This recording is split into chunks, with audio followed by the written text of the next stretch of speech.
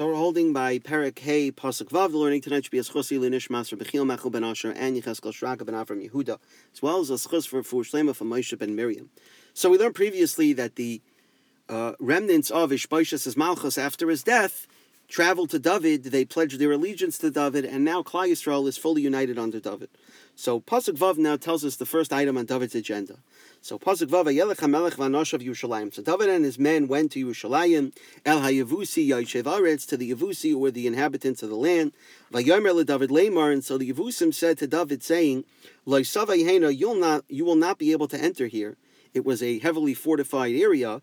You can't get in, Ki Masircha Ivrim v'Apischim, unless you first remove the blind and the lame, which we'll see what that means. Leimar, as if to say, La Yava David Hena, guess what, David, you have no way of getting in here.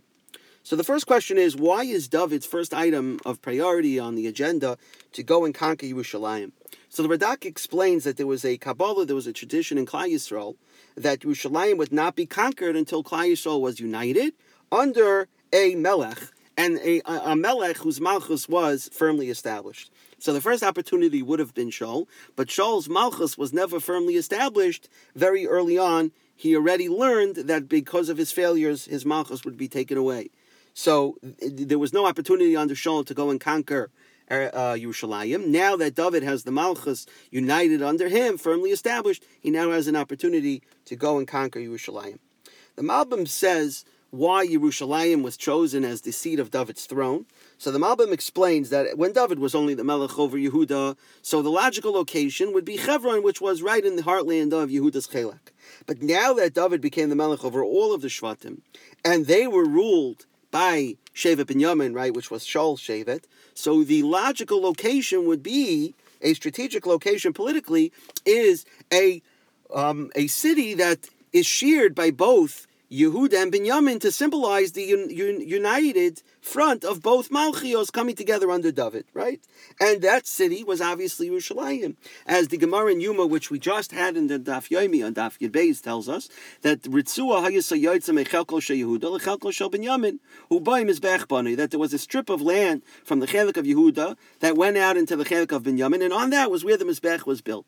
So Yerushalayim was the city that was shared, divided between Yehuda and Binyamin, the perfect place to symbolize the united Malchus under David, and so that's why Yerushalayim was picked, and that's why Yerushalayim now was, the attention was a priority on David's agenda to go and conquer at this time.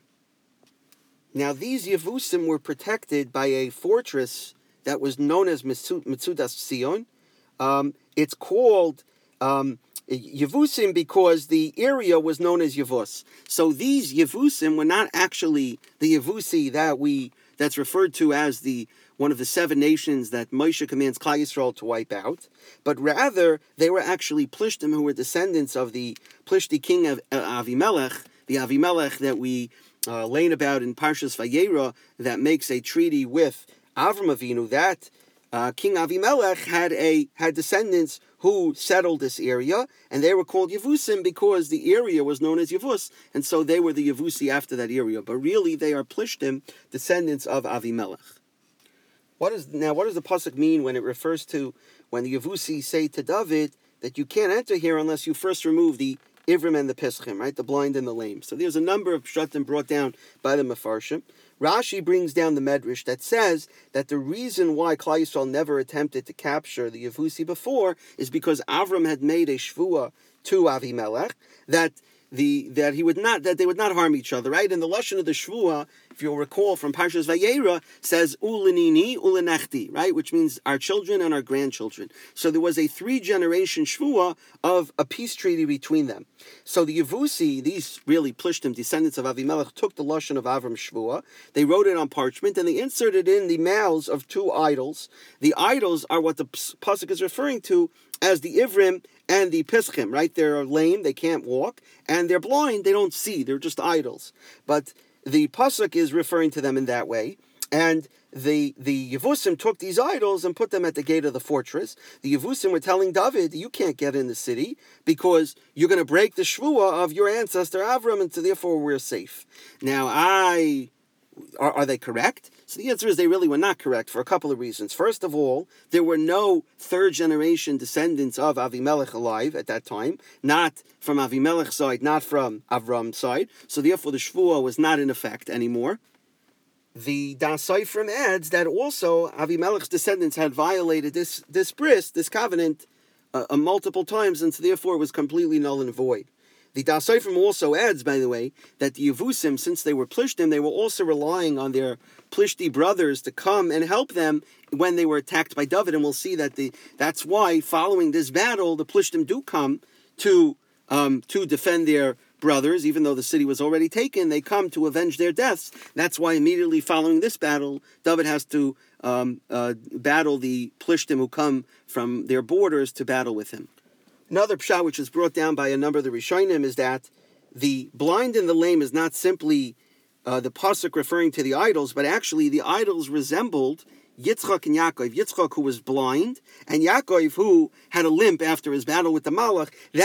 The idols were made to represent Yitzchak and Yaakov. They were made to look like the blind one and the lame one. And it's actually the Yevusim that are referring to them as blind and lame, a reference to Yitzchak and Yaakov, that the Yevusim were saying to David, you can't attack us because the bris of Avram was corroborated, was renewed with Yitzchak and with Yaakov, and so therefore you can't. They honored it, and therefore you can't go and break that shvuah.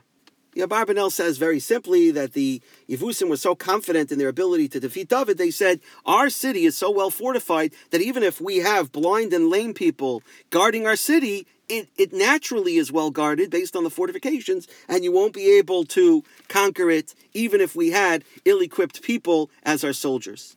The Ralbag says that there was actually a row of statues that was powered by water pressure, very modern for that time, that waved large iron beams back and forth that crushed anyone trying to enter the city. So it was almost like a natural obstacle using water pressure that the Yevusim convinced people that the Avodah Zarah was powering this contraption, but really was based on water pressure, and that's what the pasuk is referring to as blind and lame. These iron beams that were waved back and forth, that went back and forth, crushing anyone trying to enter, are the blind and lame that the pasuk is referring to. So pasuk Zayin, one more pasuk. Vayokay David es mitzudas Sion here David. Nevertheless, David is able to conquer that fortress in Sion, and he renamed it Ir David. The Medrash Zuta explains that it was named after David, a human being, because Hashem saw that it would eventually be destroyed by a human being. So he had it built by a human being and destroyed by a human being. But the pasuk in Yeshaya in Perek Samech tells us that in the future the city is going to be called by the name of HaKadosh Baruch Hu because it will be everlasting. The pasuk there says, Ir Hashem Tzion Kedosh Yisrael, that in those times it will be called after the name of Hashem because it will be everlasting.